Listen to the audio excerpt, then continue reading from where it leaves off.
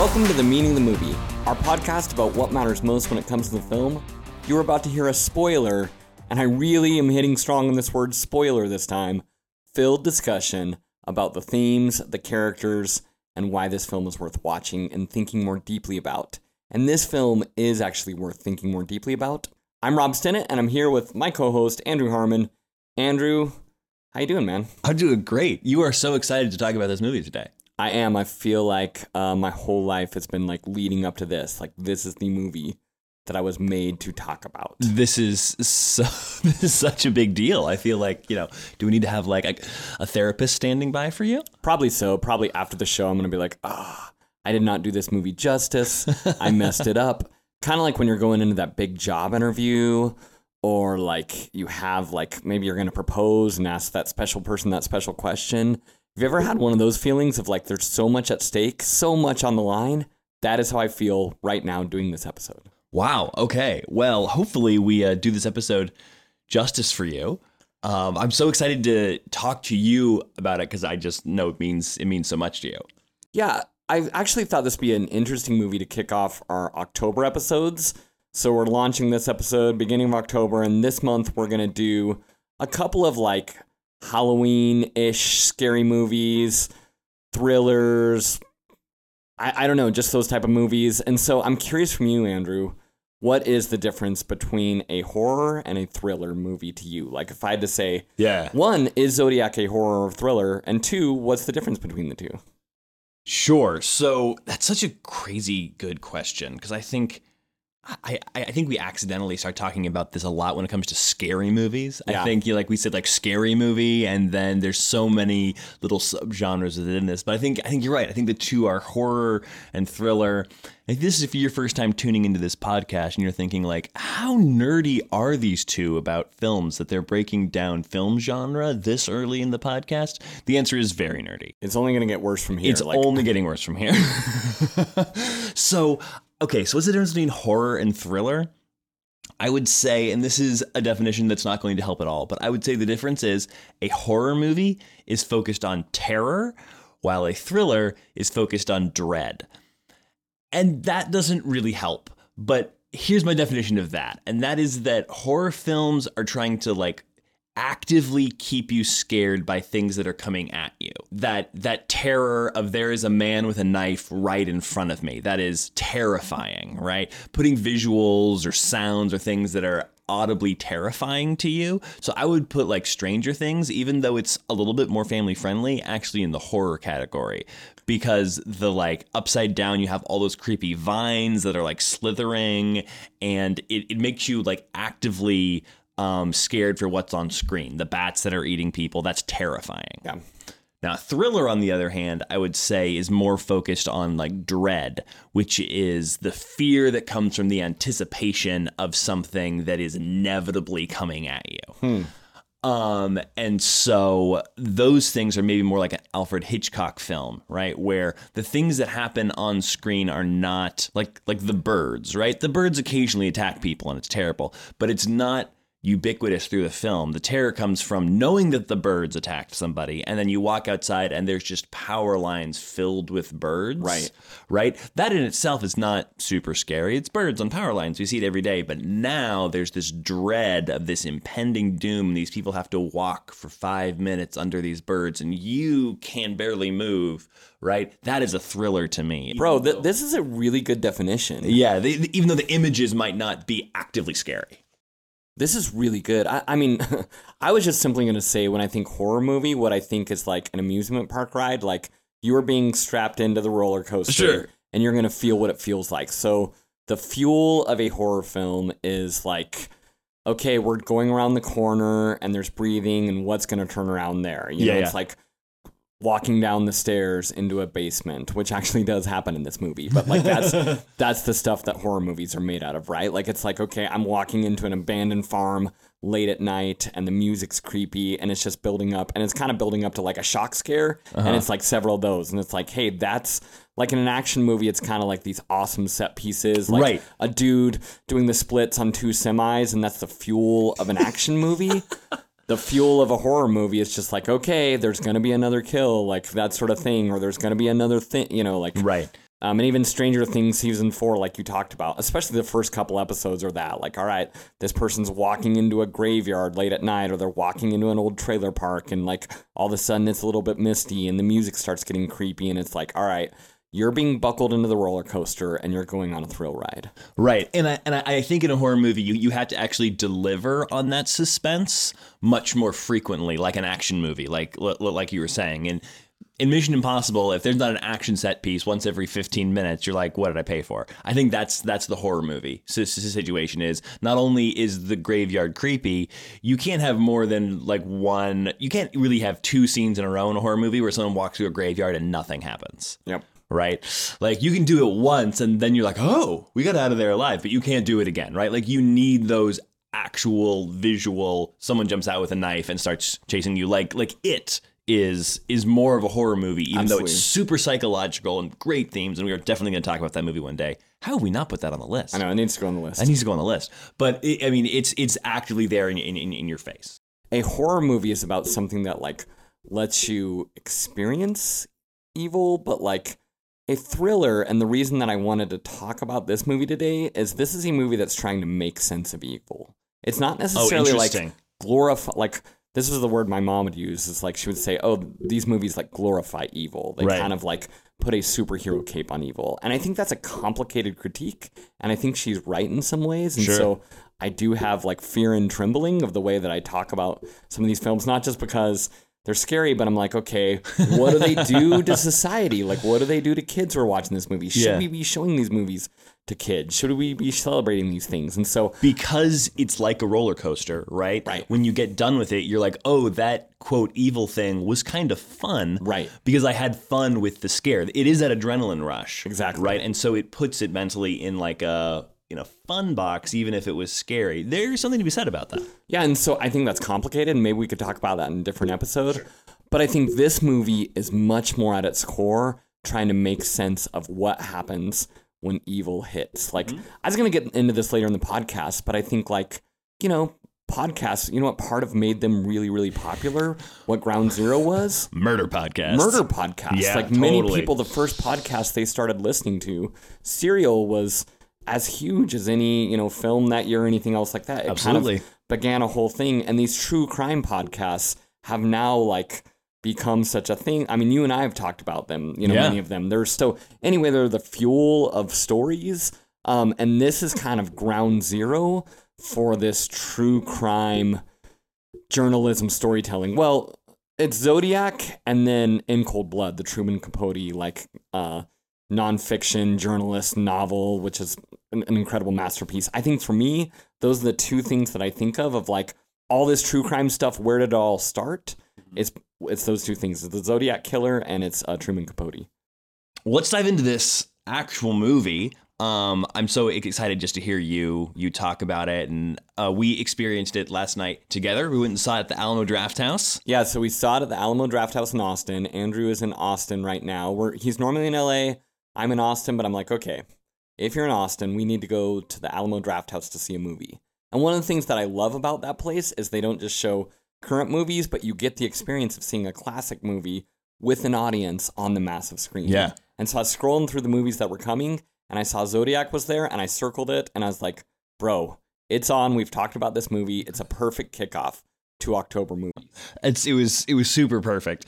And it was great seeing it on the big screen. So the first time I saw this movie, I saw it 10 years ago after it was in theaters. So my first exposure to this movie was on a small screen in my dorm room in college.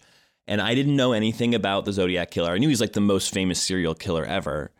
But my sort of young brain just assumed, here comes a spoiler, guys. We've warned you several times. It's also a spoiler for history. I assumed we caught the Zodiac Killer. I thought that's where this movie was going. And they don't. And we haven't. And it's like the point, there's so much of this movie is about the unanswered questions, and that for a large part I think is the meaning of this movie, but is not what I thought I was walking into. Right. I was ready to walk into like a scary police procedural in which at the end of the day, yeah, they might catch him in a scary basement because it's Zodiac and it's David Fincher and it's going to be super scary. But like, I was expecting a pretty decent bow on this movie and for us to get the Zodiac. And that's just not what this movie is. So did you not like it because, and this is the first viewing. Sure. Did you not like it because it was open-ended or did you not like it because it was boring? Both. Okay.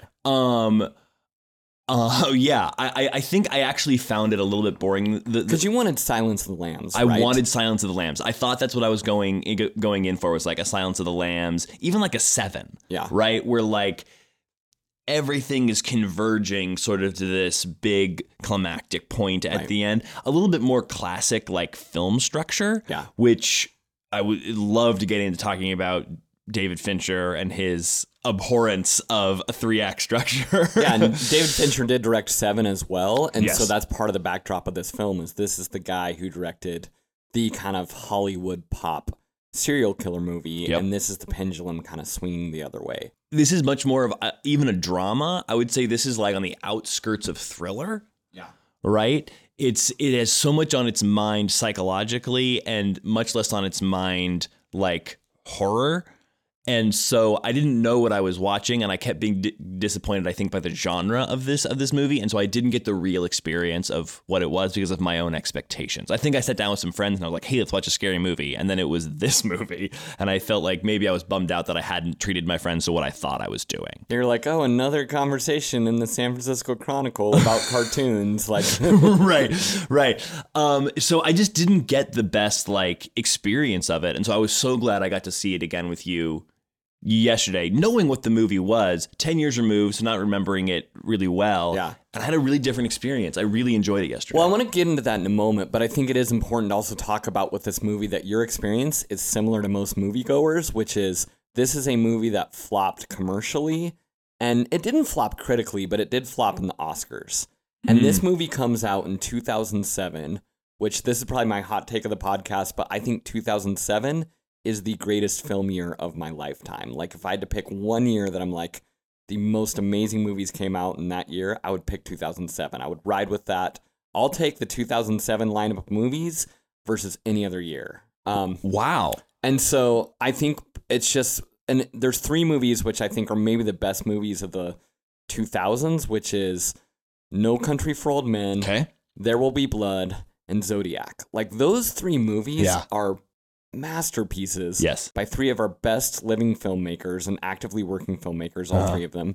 And it's just incredible. And then 2007 also has movies like Juno. It has movies like Knocked Up. It has movies like Superbad. And then it has like other, like Gone Baby Gone. It's got The Assassination of Jesse James by Robert Ford the Coward. It's got like just this wide 310 to Yuma actually is another movie that I adore. Totally. That's 2007, and so that's been kind of swept under the carpet because of all these other great like almost westerny, movies that are a little less popcorny. It's one of the best westerns of the 2000s for sure. And so it's just got this like hit after hit that keeps coming in. Even the like lesser hits, like I Am Legend is like the Hollywood popcorn movie. Totally. But that's a great, fun movie, I'm not going to make a Will Smith joke here. I almost did, and I'm not going to do it. So, can I tell you something about 2007? Yeah. That was my first year of film school. Oh. That was my first year going into film school. And so I saw almost every movie that you just said in theaters because that's what I was doing that year, was seeing movies with my friends that were all in film school. And I thought that year, I was like, oh, this is what great movies are. I've just been missing it. Yeah. But in reality, I was just getting the smorgasbord of like great, deep, complicated storytelling. Yeah, it's just like some of these years, like the stars align with different projects and that sort of thing. I mean, but anyway, all those movies are coming out. My point in this conversation is that Zodiac gets overshadowed by those movies. And so there's a little bit of like defender in me that's like, hey, listen, Zodiac was actually this great film in the midst of other great movies. This movie feels like an Oscar darling. And I forget that it is a contemporary to all the other films that you just mentioned because they are the standouts of the Oscars in the conversation that year. I think there's a second wave of like love for this movie, and now it's propped up, and many people. I think this is David Fincher's best movie, and I think David Fincher is one of the more interesting filmmakers the last 20, 30 years. Definitely. He's got Fight Club. He's got Seven. He's got Social Network. He's got Gone Girl. He has Mindhunter, like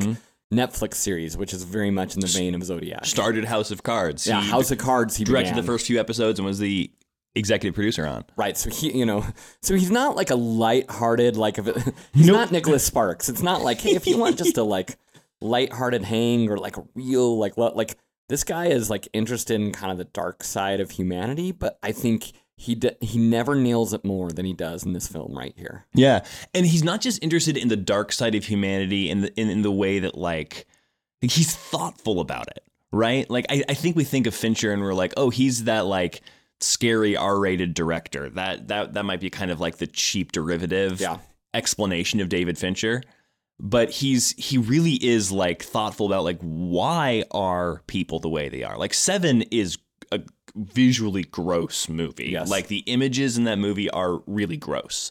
But the movie is being really thoughtful about why does evil happen? Where does it come from? And how do we respond to that? How do different people at different places in their life respond to evil? What do we do with it? I think that's very much at the heart of Zodiac as well. It seems to be on Fincher's mind. What do we do with evil in the world? Okay, so you see it for the first time. Sure. In your dorm room with some friends, Yeah. hey, this is the scariest movie ever made, and then it's typewriters and telephones for 2 hours. What did you think last night? What did you think rewatching it? It was so much better than I remember because my expectations were really low. I also knew that I was wrong. I don't know if you've ever seen a movie and you're like, I didn't like that, and then everyone in your life is like, this is the best movie ever, and you go huh. I must be wrong. You just accept that there was something I missed. I think that's where I've been with Zodiac for probably the last 5 years is I wasn't in the right spot. So I'm definitely wrong. Yeah. Right. That's not to say that everyone's film taste doesn't matter, but sometimes you go I should give that a second shot. And I was so glad I did yesterday. It was a thoughtful, almost meditation on what do we do when we can't process evil in the way that Hollywood does. When the good guys struggle to track down what the inevitable victory should be. Yeah. And how do you deal with that struggle and what is healthy and what is not? It's much more meditative. And I think I'm at a point in my life where I'm into a 2-hour meditation on what do we do with struggle. Yeah. Why do you think this movie is so loved, and why do you think this movie resonates and it's kind of lasted so long? What is it that kind of cuts through? Because there's other movies that kind of meditate on these things or think about these things, but what differentiates Zodiac to you? I've thought about this a bunch, but before I bring in all these thoughts and everything else, I'm curious from you, what does jump out to you? I think it's two things. I think it is hitting on something that is at the soul of us, which we definitely see in this true crime podcast obsession or documentary obsession that SNL is parodied and I think we're past the surprise of oh look, humanity is kind of obsessed with the fact that there is evil next door and what that could mean, right? I think it's on the front end of looking into our obsession with understanding the unknown, the evil unknown. And then I also think it is just I was going to say tight, and it's not a tight movie. It's kind of a little bit sprawling and has an interesting rhythm and momentum that is very different and probably threw me off on my first viewing. But it is incredibly meticulously well-made movie. It's Fincher at his Fincheriest. Yes. He is such a perfectionist of a director in the way he moves the camera in a way that is omniscient, so that it's perfectly tracking with certain things and it's not on a robot arm. And he is such a perfectionist that I think that this movie is not only a great story with great performances and everything, but it is a masterpiece of filmmaking craft. And I think people that are sitting down not with a bucket of popcorn, that art washes over you and you go, this is amazing. Yeah, we talked about this in Lord of the Rings, Rings of Power, right? Where it was every single shot is so breathtaking and immerses you in the world. And that I think is what Zodiac does as well. Yeah, with a very different emotion. Yes. Well, I have a list because I haven't had a list for a couple episodes. And so I thought, you know what? It's time. I'm bringing a list back. So I have 6 reasons of why Zodiac is one of these films that just sticks with me and Sure. I think about all the time. And like, it's weird because like I'm not necessarily a super like dark movie guy. Like I don't like E.T. is one of my favorite movies, Sure. which is just ridiculously sentimental. Back to the Future, you know, like movies that are just like fun and sentimental, like I adore. Yeah. But this is one of the dark ones that I just like really like watched and thought about, and I kind of keep returning to and keep thinking about. Yeah. And I've asked it of myself, like, what is it about this film that like draws me in? And sort of makes it like, this is probably like Rob goes to therapy. So session where I'm like, I'm going to give 6 reasons. Oh, awesome. Let's go through these. 6 reasons of why Zodiac sticks with me. And then you can reflect or talk about these things as well. So reason number 1. Okay, let's go. Here we go. Rob's list of 6 things that make this movie worth watching. What's your first reason? Okay. Reason number 1 is it immerses you in a world. Okay. Just the first shots in this movie, which are like in a suburban neighborhood and the fireworks are going on. Yeah. And it's just like the shots are these like 1960s cars and that sort of thing. And it just, I feel like I'm in the 60s. Like there's lots of movies that take place in the 60s. There are even movies that are made in the 60s. Yeah. But there's nothing that just immerses me of like suburban San Francisco culture, Northern California, that world like this movie. Like I feel like I'm just transported there. And that shot, you are in the driver's seat of the car that's driving down the road, and you are in the literal perspective of the first murder victim. That's a great point. I didn't even think of it exactly like that, but that's right. It's like we're going to like make you feel this world. And I think like historically what's so interesting about this film is, or actually this time period is, okay, it's 1968. So we're coming out of the 60s, which is 63 is when JFK gets assassinated. It's the first kind of like, you know, ripple that comes across the darkness. And then, right. It was like the slap in the face to America out of the idyllic 50s where everything is kind of like perfect and the American dream with the white picket fence. The 60s was like a huge slap in the face. Exactly, because we win World War II, white picket fences, suburbs, you know, squeaky clean. Obviously, there's real problems. Right. But like collectively as a country, we hadn't faced darkness in a way of like coming onto our own soil for quite a long time. You know, it was like darkness in a broad corporate sense was always overseas. It was always in a war, that sort of stuff, pretty much post-Civil War. And so then like Zodiac happens in 68. Mm-hmm. And what it is the beginning of is evil serial killer, which is, it's not America's first serial killer. There were many before, but there was never a serial killer that's happening in front of the media where it's like the coverage and the terror is kind of gripping a whole city and really a whole country. Yeah. And I think that's what this movie is about, is it's kind of the end of innocence. And when terror comes and like grips a whole place and what it does and what that terror individually does to a city and even more so does to an individual. Yeah. I mean, if we're talking about like 50s to 60s, like I think like the 50s fear that progressed over the next 40 years, but was like the fear is outside the country, right? Like the fear is Russia, right? You've got McCarthyism and the fear is communism, which isn't here. And if it is, then we're going to root it out and get rid of it, right? But like there was this safe haven of America, and if there was a threat, it was outside. And Zodiac is like, no. Like, I'm right here. Yeah. You know, I'm hanging out right next door and you don't know who I am. It's also interesting to me that like David Fincher works so hard in this immersing in the world to like recreate scenes, right? Yeah, so I've heard about this. I was reading this article, and like one of the murders that happens right by a lake, he actually goes and he's a surviving victim. And so he survives the murder, but someone else, like the woman next to him, is murdered.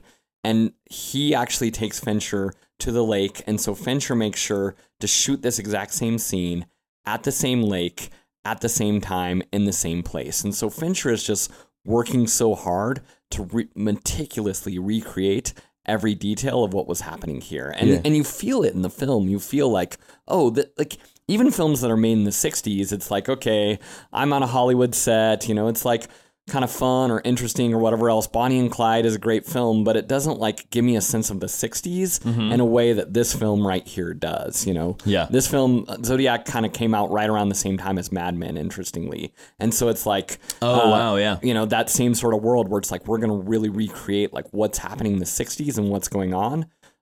It does that. So that's kind of my reason number one, is it immerses you in the world. Reason number two is performances.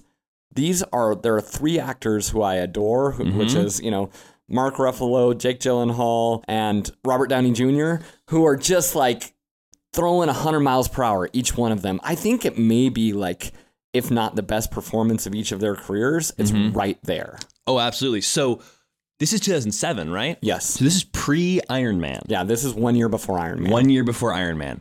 So this is a pre-Iron Man Robert Downey Jr., so no one was looking at him as like the guy. Right now, or I think in 2005. So in 2017, he was the most paid Hollywood actor in the world. This is 2007, where he's still largely blacklisted. Yeah, and in 2005, the reason I mentioned that is because Kiss Kiss Bang Bang comes out. I believe it's that year. So many of these movies I give off the top of my head. You're looking at me right now. I'm not looking at show notes. I'm not looking it up. And so you guys can always correct me, but I think 2005 is Kiss Kiss Bang Bang, right around there. And so that's kind of the movie that makes his comeback. And then 2007, he stars in Zodiac. And so again, it's 1 year before Iron Man. But I think it's a great fork in the road because his performance is so good. Right. It is an Oscar-worthy performance.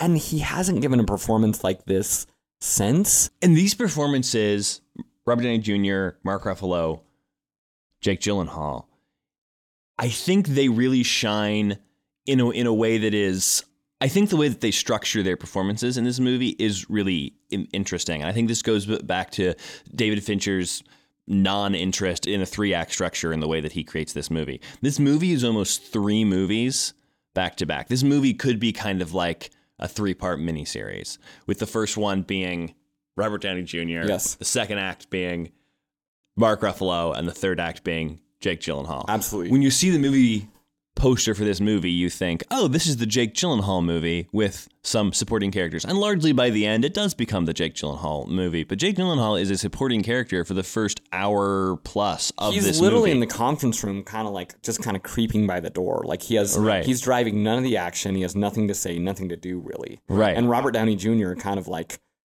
attacks him at one point. Like, what are you doing about this? Right. Let me ask you this. Who gives the best performance in the movie? If you have one Oscar, you're like, okay, I can only hand out one Oscar for this movie. Who gives out the best performance? It's either Robert Downey Jr. or Jake Gyllenhaal.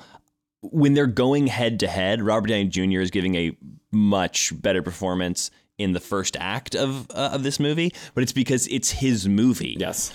But then by the time you get to the third act and Robert Downey Jr.'s character, Paul Avery, has tapped out, the Mark Ruffalo character has tapped out, it's just Jake Gyllenhaal, then Jake Gyllenhaal is giving this much more layered performance than he was in the beginning of the movie because it's his movie now. Yeah.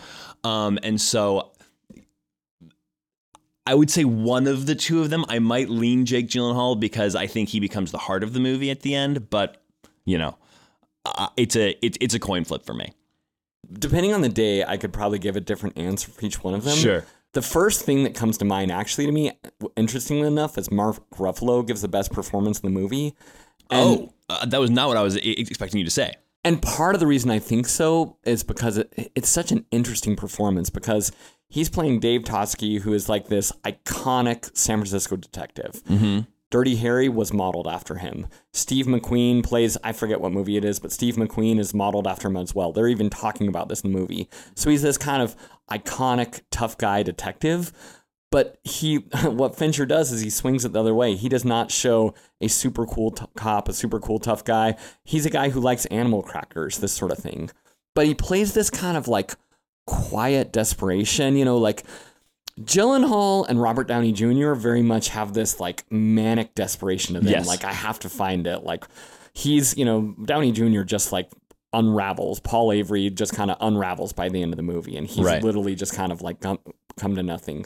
Jake Gyllenhaal he gets really manic and whatever else. But I think Ruffalo holds this movie together because he has this like almost apathy or like, you know what it is, that sort of thing. But he still plays these little notes that shows I care so much, Right. and it's driving me crazy that I can't catch this guy. Yeah. And it's not fair and it's not right. And so his quiet desperation, I think, is such a compliment to the other two guys. That's a really good point. That's really interesting. And you have to have all of those layers in a movie. And in a more traditional movie, all three of these men would be sharing the screen. Yeah. I think there's only one. No, but there's a couple scenes towards the end where Ruffalo and Gyllenhaal are talking together once they start kind of doing the investigation. But I remember the movie theater scene where Jake Gyllenhaal first approaches Mark Ruffalo. Yeah. When they're watching Dirty Harry and they both step out in the lobby, and I thought, oh my God, this is the first time these two actors have been in the same scene, and this movie's an hour and a half or more in. Yeah, Ruffalo doesn't appear until a half hour into the movie. Like, he's not even there, you know? It's like, right. And he doesn't meet Jake Gyllenhaal until after the investigation is pretty much done. Right. Right? You're going into the third act of the movie, basically, by the time that the two even meet. So the structure of this movie really is these three men largely doing their own thing, which is, it's this like, there almost isn't a central protagonist in the structure of this movie, which I think is really interesting. Fincher is telling the story of this time, not the story of a hero, which he's much more interested in. And I think it's something that probably threw me off the first time that I watched it. But I think it's a really fascinating redirect of what this kind of a movie normally is, which is about a detective, the hero detective, or maybe sometimes about like the crazy killer. And this movie is about neither of those things. Okay, so number 3 on my list is use of violence. Okay. Let me ask you this. How many murders do you think you've seen on screen in your life? I don't even want to, like, so many, like thousands probably, right? Yeah, thousands, maybe tens of thousands, right? It's so many. Like, it probably, like, for me, I'm like, it probably starts with, like, stormtroopers in Star Wars. Oh, sure. Do stormtroopers get murdered? Do they actually die, or do they just kind of like sit there and burn? If we're if we're talking about like quote war deaths as well, if we're just like I mean, because stormtroopers or any number, I mean, tens of thousands, right? If we're including war zones, just an unbelievable amount. Because like as a child, I'm like, okay, like. Spoiler alert, but I'm like all in on Star Wars. Like I love Star Wars deeply. I don't know why I said spoiler alert there. What a surprise.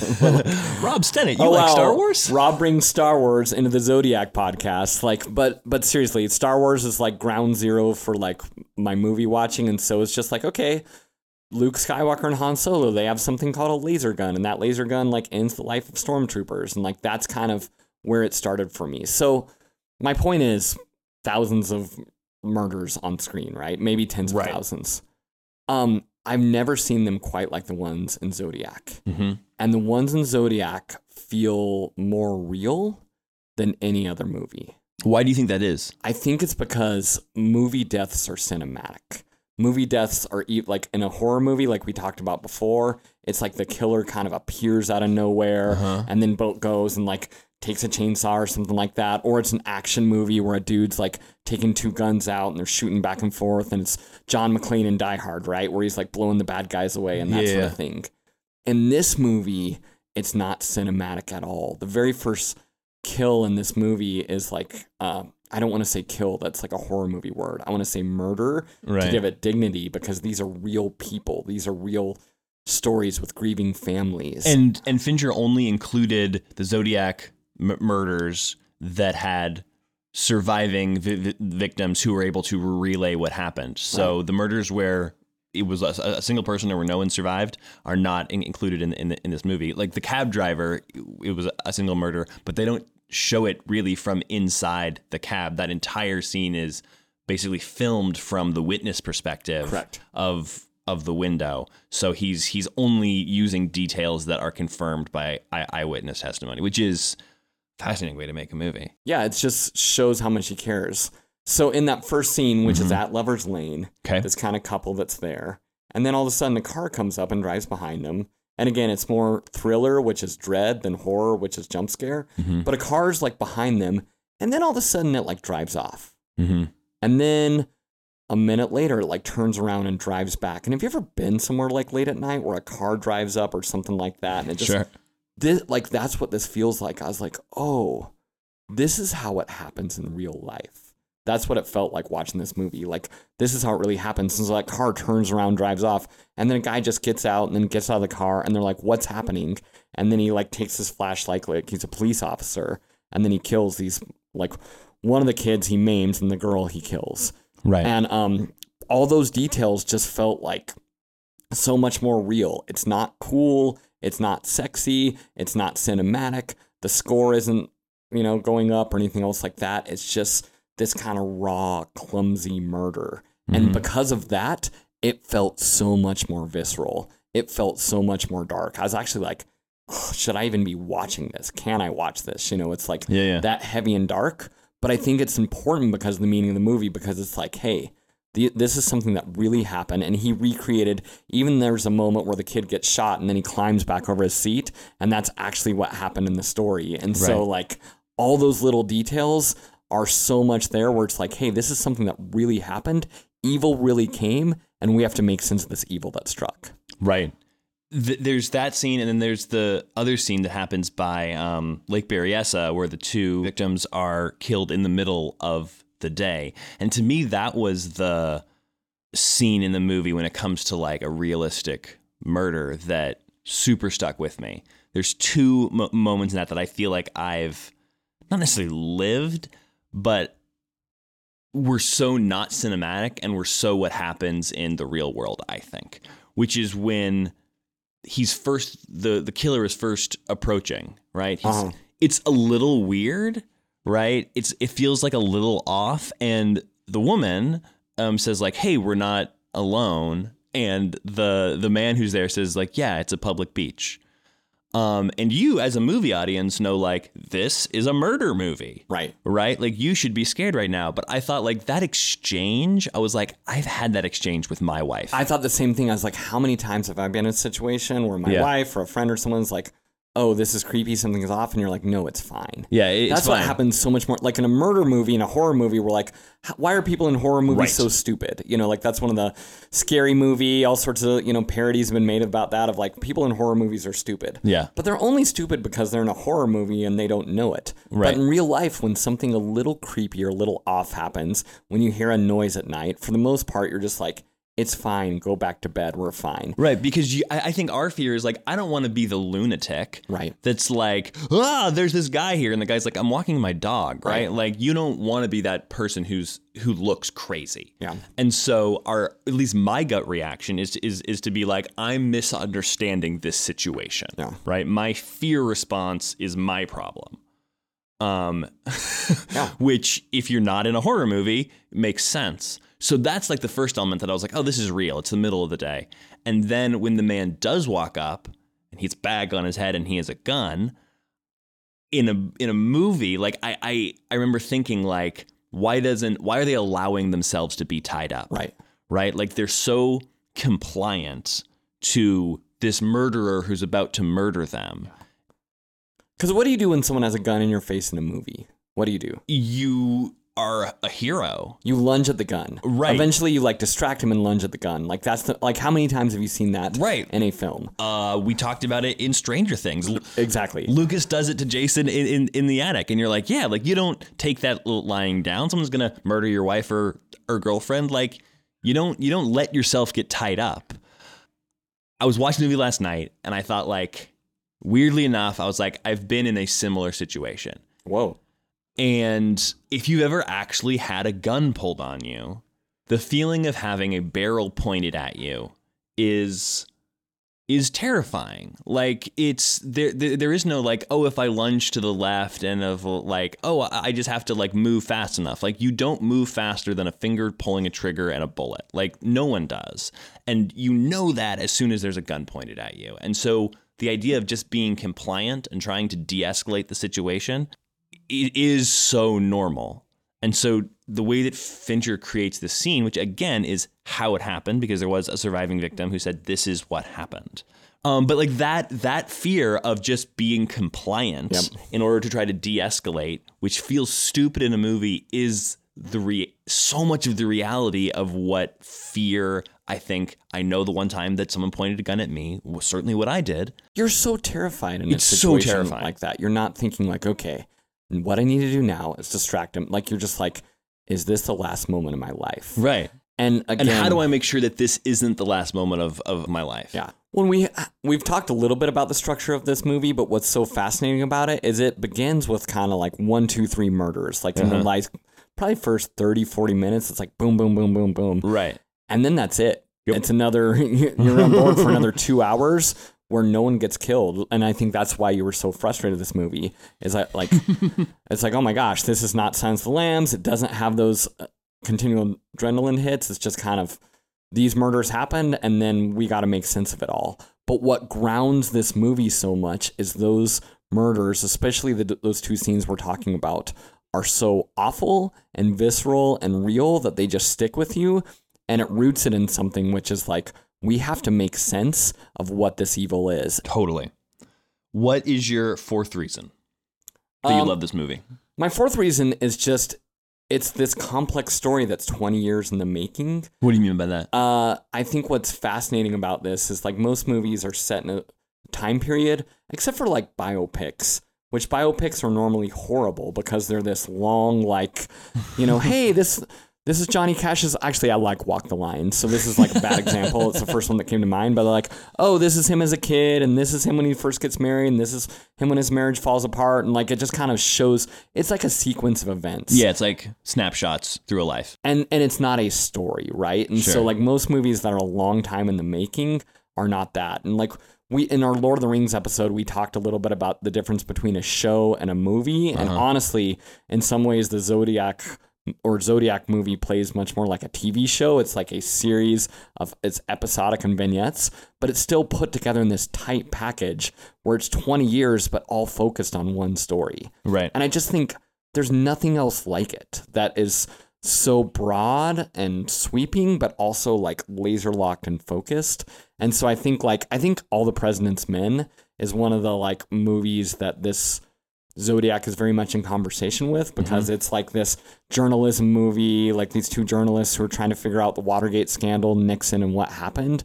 But the fact that it's so complex, so layered, like it has slugs, like almost like screenplay slug lines, which is like, in Courier font, it says, hey, this is the location we are at. And then it's like 4 hours later, or 2 weeks later, or 18 months later. And they're just moving you through time in such a like fascinating way. Right. And it's really quick. And I think that's why I mentioned earlier, like the momentum of this movie is odd. Yeah, it has a 3-act structure ish. But I'd be so interested to see, like, actually, maybe even spend time myself to like break down like the structure. But I'm like, this is not structured like Save the Cat. This is not structured like Robert McKee or Sid Field. It does break all these structural things. And usually when you do that, you are messing with forces of nature and it doesn't work. And in fact, maybe arguably it didn't work because it turned audiences off so much because it's not a movie, right? It doesn't work like a screenplay structure. But in my opinion, I'm like, he just nailed this and did something really complex. He did do something really complex. And talking about act structure, I'm going to keep this to 30 seconds because this is so in the weed and so inside baseball. But we've come to make movies in a way in which each act does a certain thing for the movie. We set up the world, we build the action, we turn the action, we send it off in a new direction, and we conclude it, right? That's the kind of act structure we're used to following. And if you break away from that and get into just what an act of a story is, it can be broken down into the idea of like, what is the main dramatic question? And you answer it yes or no, right? Which this movie is doing. And I think Fincher does really well, which does hold his movies together, is he'll have all these scenes that are building toward a moment, right? Like, does Paul Avery is the beginning, is like, does the Chronicle figure out who this guy is, right? Does Paul Avery, is he successful? And by the end of that act, the answer is nope. And then we kind of move on to Dave Tosky's investigation, right? And ultimately, I think the question there is Dave Tosky successful? The answer is nope.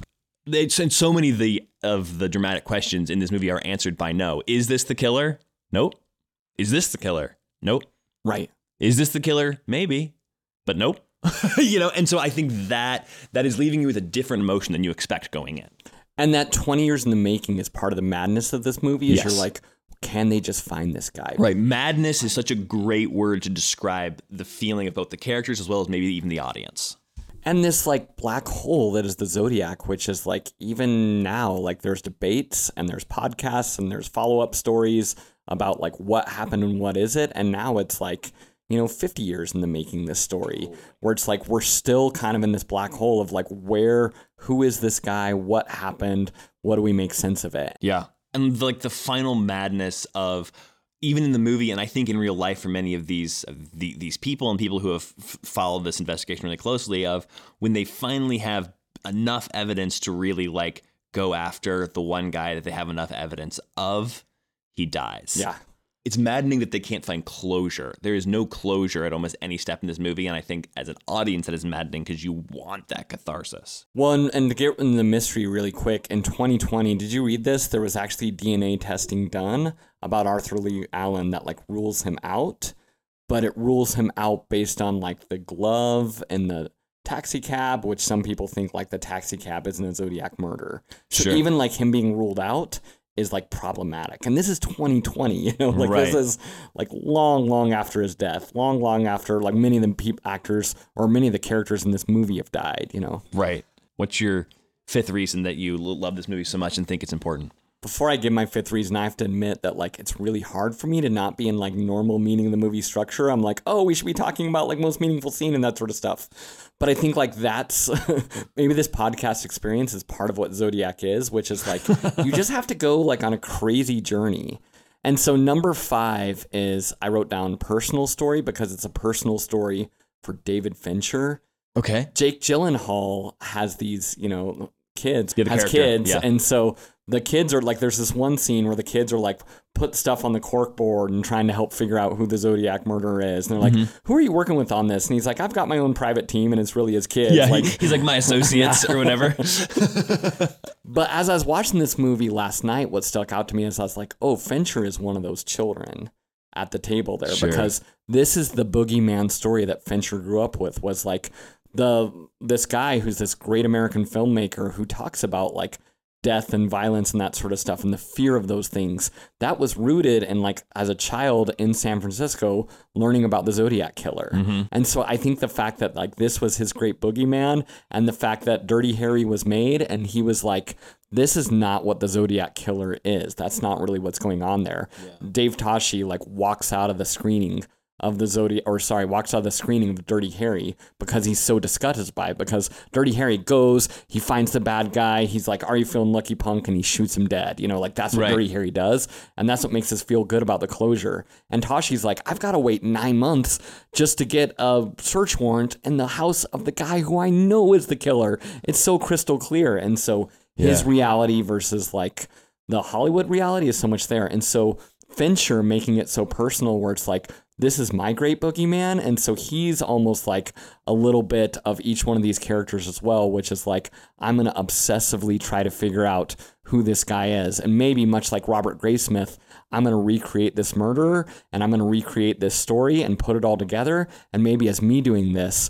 I'm going to like unveil the Zodiac Killer. I know the scene with like the kids is a really interesting window into like how Fincher experienced it in real time, sort of when he was young. Are there any other scenes in the movie that feel like Fincher personally putting himself sort of into the movie?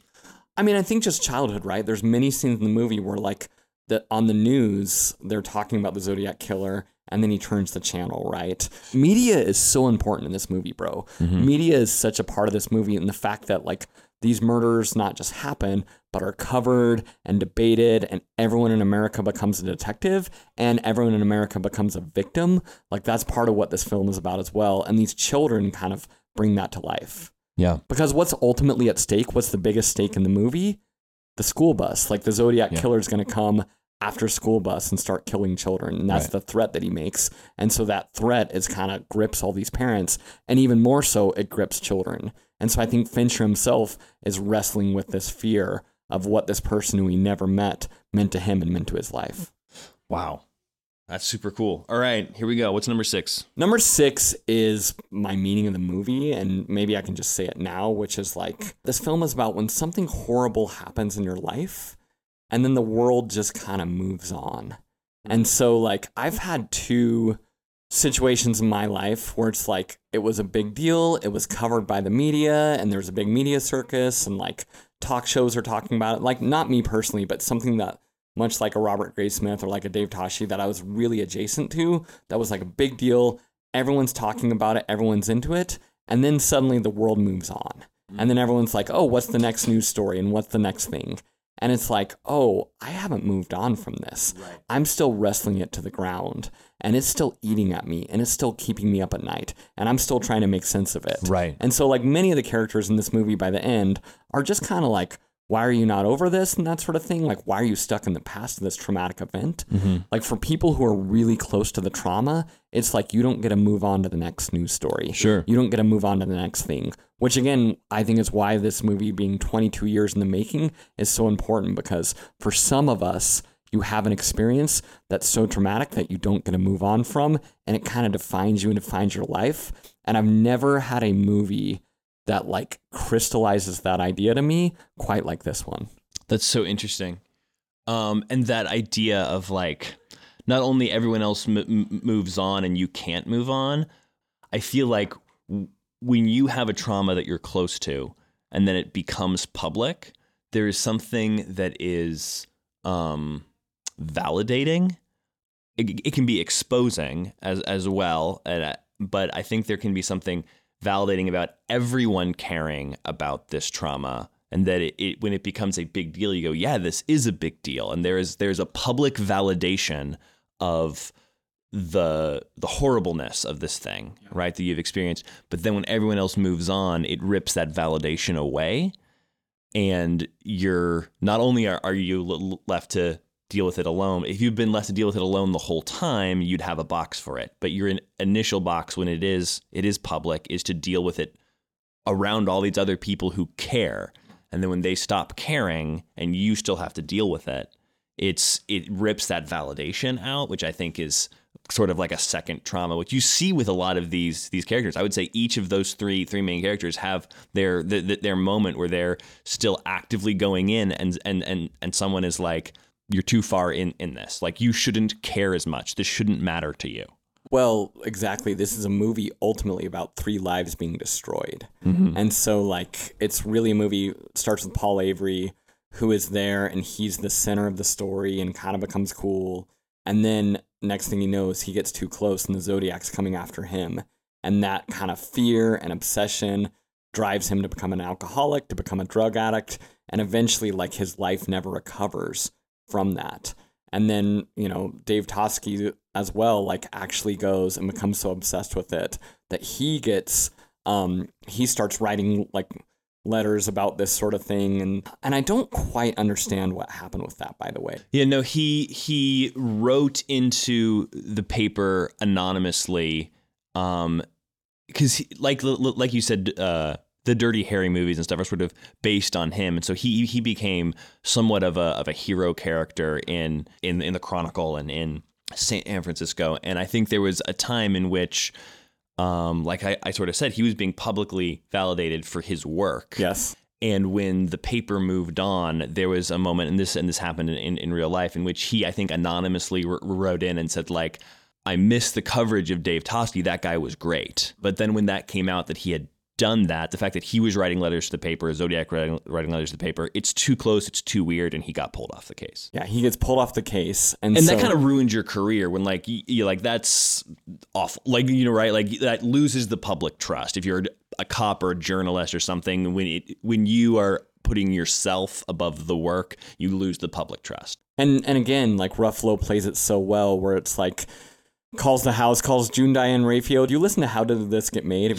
So the wife is the woman in How Did This Get Made? I know. She's like a comic. She's in, like, New Girl and Seth Rogen movies. I was like, how is she in this? I was like, this is such a drama. And she is, like, almost a straight comedian. Yeah. And she plays it straight, and she's the wife who's always, like, getting, you know, tangled up in the cords when the phone calls happen late at night. By the way, phones ringing, like, I don't know how many phone rings there are in this movie, but I think that's part of what I love about it, is like the sound of typewriters, the sound of phone ringing. Mm-hmm. Like, that's almost the score of this movie. So anyway, going off the rails. But yeah, so Ruffalo plays it so well where she's on the phone with him and then he just takes the phone there and he just hangs it up because he's so ashamed. He's like, how did this thing get the best of me? Yeah. And it's just so heavy. And so that's kind of the moment, like that's the end of him chasing this thing and he kind of got invalidated. And then Graysmith himself like lost his marriage. And this literally happened to him. Yeah. He became so obsessed with writing about this, with chasing this thing down, that he kind of became a bad father and bad husband because this thing took a hold of his life. One of the interesting things with that I feel like leaves it open-ended and makes it hurt more and not feel cathartic, which is maybe a big word, but this idea of like going through the pain and then feeling better afterwards is I don't think the movie gives you that either. Each of these characters have this moment in which they've done something maybe wrong or they've made the wrong choice as the hero, which all of your heroes has, right? Like to have a good hero, they have to have a weakness and that weakness gets the better of them and then they have to fix it, right? And we don't get that with Dave Toschi or with Paul Avery, right? Like their weakness gets the better of them and then the movie moves on. Right? Like we don't get to really see Ruffalo sit there and process through like that was stupid. I shouldn't have done that. It's just the phone hanging up scene. That's all you get. It's brief and it's like sad and the movie moves on. And so I think like Fincher is pushing you through like he's not giving you the conclusion either that the victims got. We see Jimmy Simpson at the end is one of the older version of Mike Mayhew, and like no one gets closure from the Zodiac, and that's kind of the point, right? There is no closure, and that's the madness of it. Right. It is what all these true crime podcasts is, but you feel it in such a deep way in this story. It does give one kind of clever moment of closure, which is Chloe Sevigny asks Graysmith, she's like, what will it take for this to be over? Yes. Like, when does it end? You know, he's lost his marriage, that sort of stuff. And she's like, when will this be over? When will it be enough? And he's like, don't ask me that. And she's like, no, seriously, when will it be enough? And he says, I have to stand there and look in the Zodiac's eyes and know that it's him. And that's when it'll be enough for me. And then there becomes a scene in 1983, and this actually really happened, where he goes to an Ace Hardware store and finds the Zodiac, finds Arthur Lee Allen, who may or may not be the Zodiac, and kind of looks him eye to eye. It's staged a little bit differently. He was actually like following him in a car and followed him inside, but the similar like sort of moment happened where they look eye to eye. And that was this moment where he became face to face with the evil. And at least for him was like, I know you did this. You didn't get away with it with me. And I have to defeat. That's part of what this movie's about, is like defeating evil. And sometimes we can't. And what do we do when we can't defeat evil? Right. What is enough? What is looking in the eye of evil? And is that, you know, like what is your victory when you can't beat it in the way that Hollywood would say you can? In culture, we talk about the Hollywood ending, and oftentimes that's like a pejorative for something that's overly sentimental or overly romantic, right? Or, and this does not have a Hollywood ending at all. And I think it's very much in conversation with that of like, what does closure look like in real life? Because most deeply traumatic events, you really struggle to find closure for any traumatic events that could happen in your life. And how do you make sense of that? And Jake Gyllenhaal's character is really the only one that is able to find that. I think this movie's a really good coin flip to Jojo Rabbit, interestingly enough, because Jojo Rabbit says, darkness is out there. There's such darkness and heaviness, but light and goodness is ultimately going to break through. And Zodiac says, evil is coming, and sometimes no matter how much you try, no matter how much you want it, you're not going to be able to defeat evil. And part of me thinks both of those things are true, or at least understands and has felt both of those emotions as well. And so I think that's what a good film is, right? Like a good film is ultimately an argument about an idea about the human experience. And both these films kind of give their own thesis and essay of how we deal with darkness. Okay, lightning round, Andrew. Who's your most meaningful character? Most meaningful character, I think Jake Gyllenhaal, because I think at the end of the day, he is sort of the protagonist of the movies. But I think his obsession, the way that he becomes obsessed feels personal to me. And this is something that you don't need to be obsessed about. Everyone else, it's their job. He's the only one who it is not his job, right? He is a cartoonist. The first guy is the crime reporter. The second guy is the police detective assigned to it. he is a cartoonist, right? He has no real business being around it, but he has to figure out for himself when it's not your job and you can't hang it up. Yeah, that would be my same answer, that he's the most meaningful character. But I part of me wants to just shout out like a list of like Anthony Edwards is in this movie, by the way. Yeah, Goose baby. Goose from Maverick, Anthony Edwards. I forgot that he was in this, and then he walked in, and I was like, "It's Goose." Yeah, he's so great. John Carroll Lynch, who plays Arthur Lee Allen, like he is such a like one of my favorite character actors of all time. Between Zodiac, Fargo, and The Founder, like those three movies, which I adore, he's awesome in it. And then I think Robert Downey Jr., like not enough can be said, where it's like he's so funny in this movie that desperately needs laughs, that desperately needs energy and eccentricity, and he just brings that in a way where like Ruffalo and Gyllenhaal are both kind of crazy, and so it's like dark and heavy, but he's kind of playful and fun and like making jokes and still doing Robert Downey Jr. stuff. Right. But there's also a weight to it as well, which again, I just feel like a sadness with him of like a career that we could have got. Sure. And I think that's just so important in a movie to be able, even if this is a study of three obsessive characters, it's three obsessive characters who are characterized as obsessive very differently. And I don't know these men in real life, and if their characterizations are, really presenting who these people were in real life, but just as like a storyteller. And we talked about this a little bit in our Lord of the Rings episode of sort of all of our elf protagonists having sort of the same demeanor, how maybe that can drag things down a little bit. These three obsessive people all obsess very differently, and that keeps it like fresh and interesting. What about most meaningful scene? You got one? Most meaningful scene for me, I think my most meaningful scene is the one by the lake, but I think this movie has another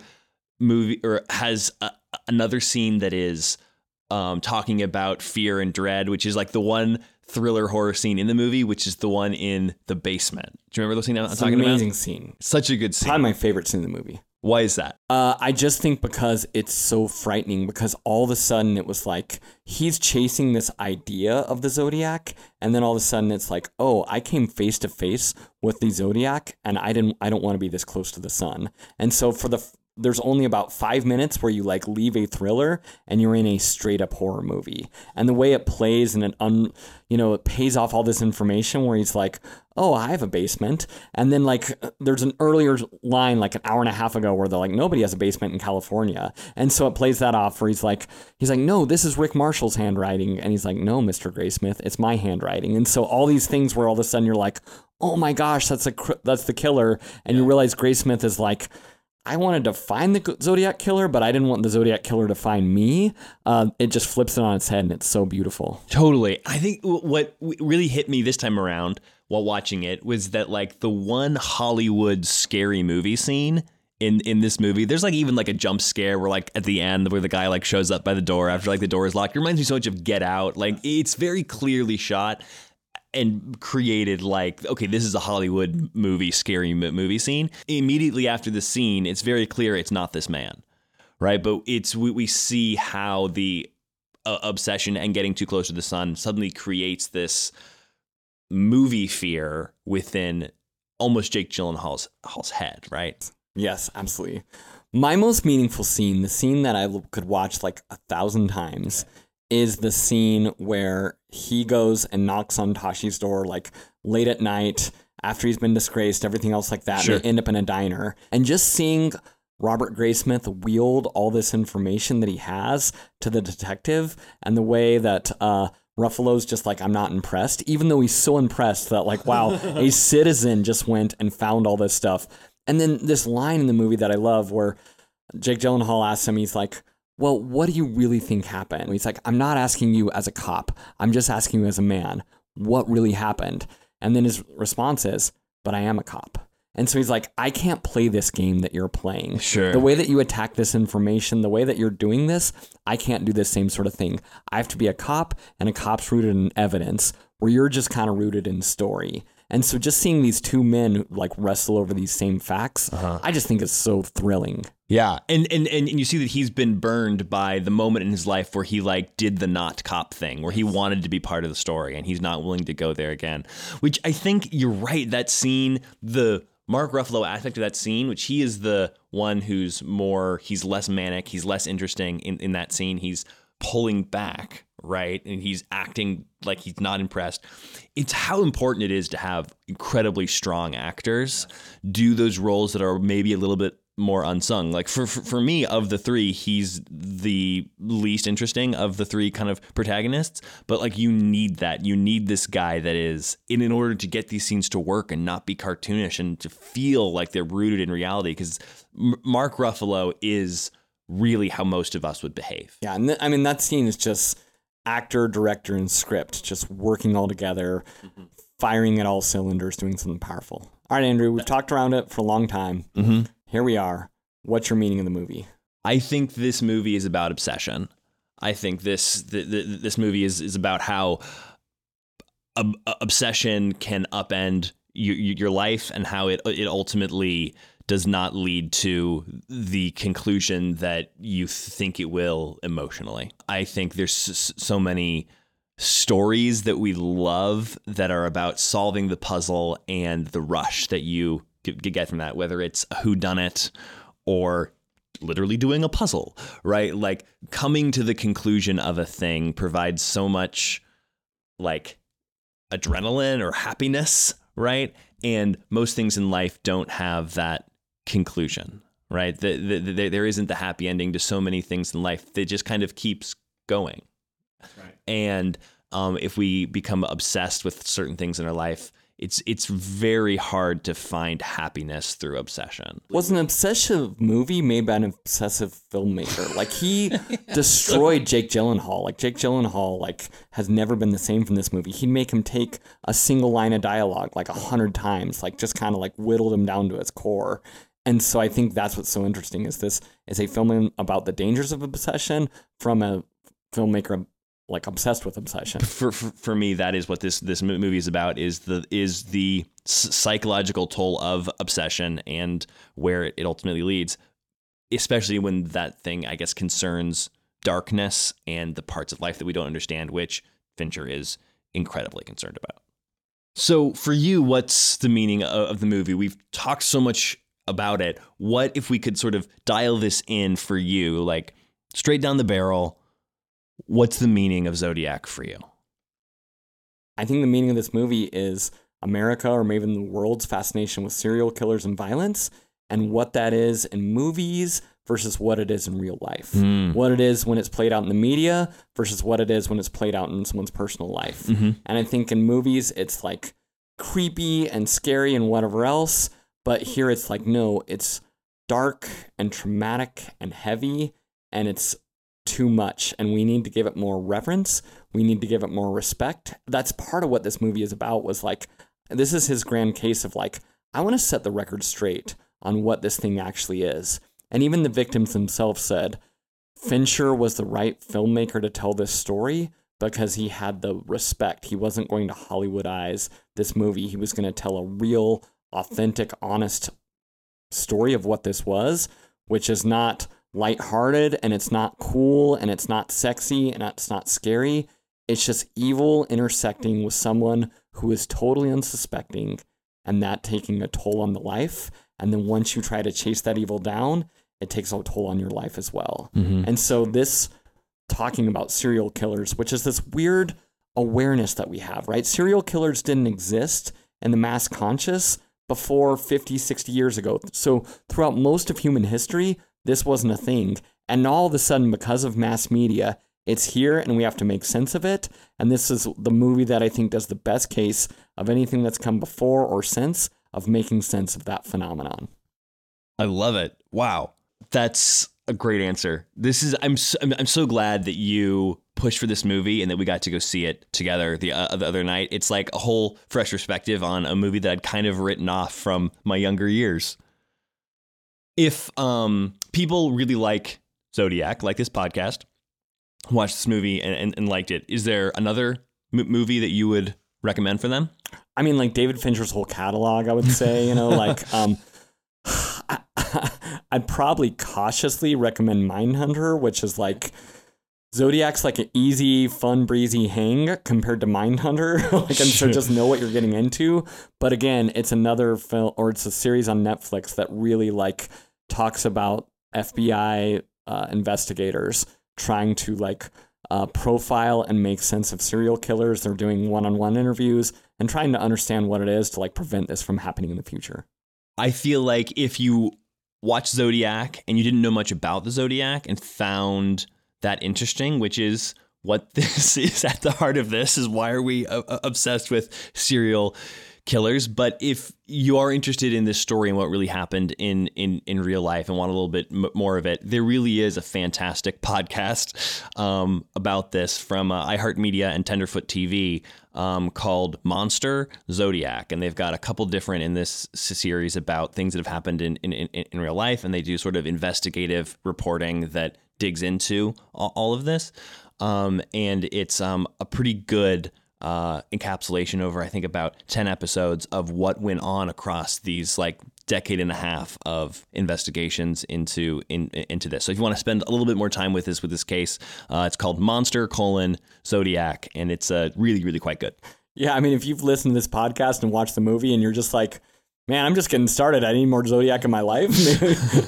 Maybe that's the whole point, is you shouldn't listen to that podcast and like stay away from it. But the irony of me recommending you get more obsessed with this case is maybe a problem. That's what I felt like. I was like, you know what? If you just watch Zodiac, you need to go watch Breakfast Club. Like you need to, you need something to kind of cleanse the palate. You need to go watch like White Christmas or just something that's like nice and peaceful and happy to get away. Oh, man. Well, I think that's it for us today. Thank you guys so much for listening to this episode and for watching Zodiac and thinking about the dark, unexplainable things of life. If you haven't subscribed to the podcast already, do that. It lets you know when our new episodes come out, and it helps sort of encourage all the apps that we're on to get the podcast out there. Subscribe, follow us on Facebook, yes. Join our Facebook group. Tell us what you think of this movie. Tell us what movies you want us to cover. We probably won't, but we'll act like, oh, that's a good recommendation, and like pretend to listen. And so that'll make you feel better. That was a strong pitch. No. Until then, we'll see you next time on The Meaning of the Movie.